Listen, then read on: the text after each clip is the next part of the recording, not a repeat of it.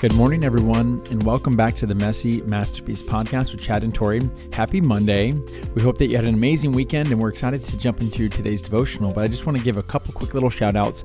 Number one, we posted our long form episode on Saturday, and it was on sharing the gospel, all the do's and the don'ts and the fears and the good things and the power behind doing so. We just shared the stuff that's impacted us on that. And then the second thing is I just want to give a shout out to this whole community. I was just thinking about this verse, and they will know you're my disciples by your love for one another. And Tori and I have just been involved in our Discord chat with our patrons. And I was thinking about a certain Friends episode. You know, if you ever watch Friends, I was even thinking about the theme song, like "I'll be there for you," and it just got me feeling so thankful because someone posted something about asking for prayer. Actually, people do all day. And to see people rally around each other and just say, hey, I'm here for you. It's powerful. And it's just so powerful. I just wanted to give a little shout out to that because it's just, it really just warms our hearts to see God moving and making people feel loved and connected through this community. Yeah. So thanks for playing your part in it. Let's jump in, baby. Yes.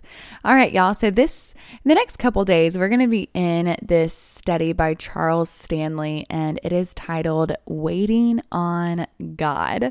And I feel like we've been talking about waiting on God a lot. And I think that it's just something that is really going to speak to your heart. So let's dive in. The first day says, the nevers of life.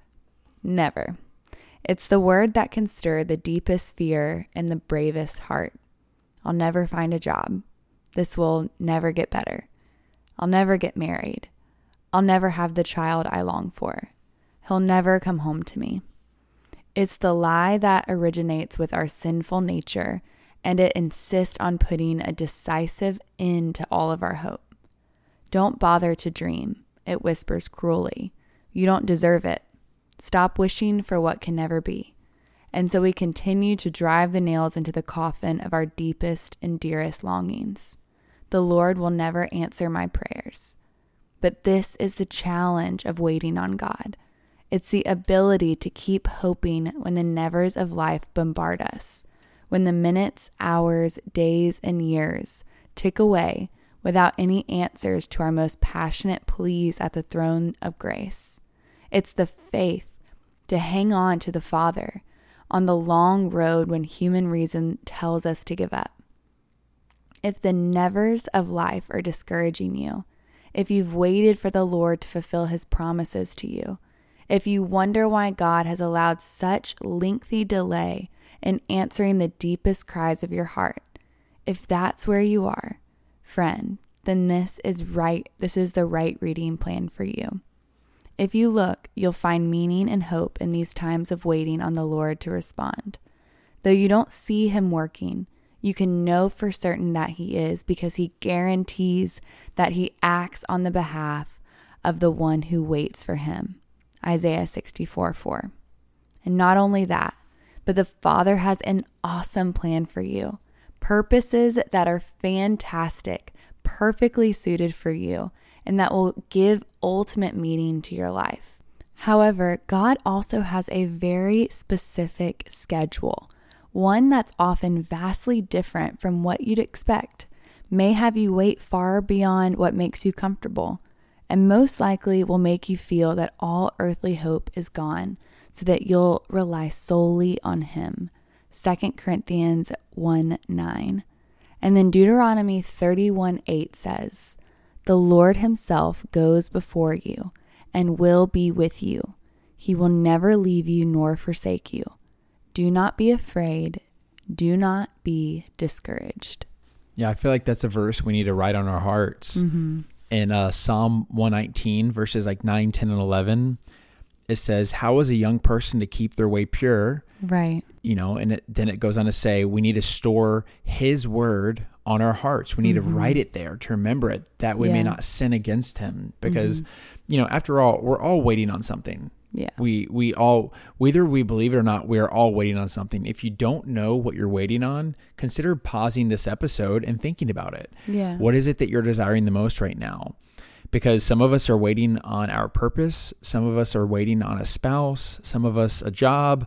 Some of us want friends or new friends. And some of us are honestly even waiting for a break. Yeah. I know sometimes Tori and I are waiting on a break, but what's interesting is how we wait. And we've talked about this on another devotional, so I don't want to go too deep on it, but is our belief in God and our reaction to waiting on God revealing our trust in his faithfulness, or is our reaction to waiting on God showing that we don't believe that he has the best in mind for us? Because whenever we read that scripture, it says the Lord is with us. It says, do not be afraid. And whenever we are worried, that's what we're doing. It's like little micro fears being like reflected into our consciousness. I know it sounds super deep. I don't mean it that way. What I mean is like, what are we doing whenever we're worried? What we're saying is this means a lot to me, which is true. And I hope what I want to happen actually happens, but I'm fearful that it's not going to happen. And the one thing that would actually make it happen, the one being God that would make this happen, I don't know if he's going to do it for me. And that can be really hard for us. Yeah. Waiting on God is just brutal. And I'm not saying, God does it to be brutal, but it really does expose something in our hearts. Yeah. It really does make us reflect like, wow, like if we're being totally honest, when we didn't get that thing that we really wanted, how does it make us feel? Does it make us feel like God loves us? Or does it make us feel like God forgot about us? Does it make us feel like God is providing? Or does it make you feel like God is withholding? And I think it's normal to feel all those things. I think it's normal to feel left hung out dry, just wondering what the heck's going on. Why is everyone getting this thing that I want? But what about me? It's like walking downstairs Christmas morning, then everyone else has a gift but you. Yeah. Yeah, I think that's so good. Something that I was actually talking to my mom about earlier was getting to that point when you're waiting on God, when you truly remember that without that thing, God is enough. And sometimes I really think that things don't happen because we first need to get to that realization of, are we idolizing this thing? And I personally want to be so secure in knowing that my relationship with Christ is enough. Jesus is enough. If I never get anything else my entire life and everything just starts going terribly wrong, that what Jesus did on the cross is enough for me, and everything else is an addition and it's a bonus and it's a blessing. But if none of that comes to fruition, I can still be content because I have Jesus, and I would rather have Jesus than have everything, on my wish list. Yeah. Before we pray out, you just kind of triggered a thought that I was like, dang, this is deep. It was kind of like, if God saw me as enough, if he saw me as someone worth dying for, why can't I see him as enough? And why can't I want to live for him and only him? Why do I live for all these extra things? It's like, oh yeah, I want Jesus and the spouse and the car and the house and the job and the vacations and the comfort and all this stuff. Yeah. It's just Jesus, and it should be only Jesus, and it always should be Jesus. Yeah, it's really good. Want to pray on out, baby? I do. Dear Heavenly Father, we thank you for just being you. God, we thank you for wanting a relationship with us. We thank you that you say that we are enough in you, God, that you truly love us, that you see us, that you've placed desires in our hearts, God, and you care, God. But more than that, you care that we don't idolize those desires, but that you are the only one on the throne of our hearts, God. God, we come to you today, and we come to you in our raw and honest form, God. If we're upset, if we're sad, if we're disappointed, God, we know that you know our hearts, God. We know that when we don't have the words, you hear our hearts cry. Lord, you are good and you are Lord, God. And when our timelines don't match with your timeline, God, would you remind us that your ways are higher, that your thoughts are higher, that your plans and purposes are better. Lord, would we remember to look back at all the moments that you have shown your faithfulness in our lives? And would you bring us to our knees in worship, God, and just remember that if nothing ever comes to pass again, that Jesus is ultimately enough, and everything else is just a compliment, God. And we thank you. We thank you that we get to pray to you, that we get to be in relationship with you, that we get to be honest with you, God, that we don't have to put on a front, that we don't have to pretend. God, we don't have to come up with fancy words, but we can come to you exactly how we are. God, and you bring us joy and you give us peace. God, you are our sustainer. You never leave us and you sure never forsake us.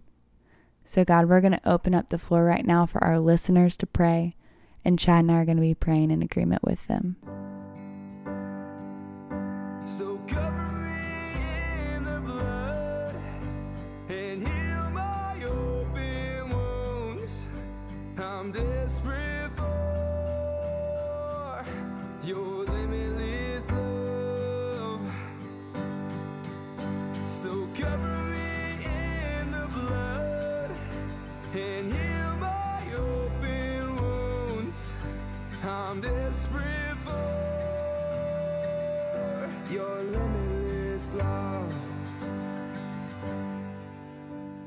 Love so abounding, love so pure, love so abounding, we will endure. Amen, God. Amen, God. Amen, y'all. We hope that you have a great start to your week, and we'll be talking to you tomorrow. Talk to you guys tomorrow. Au revoir.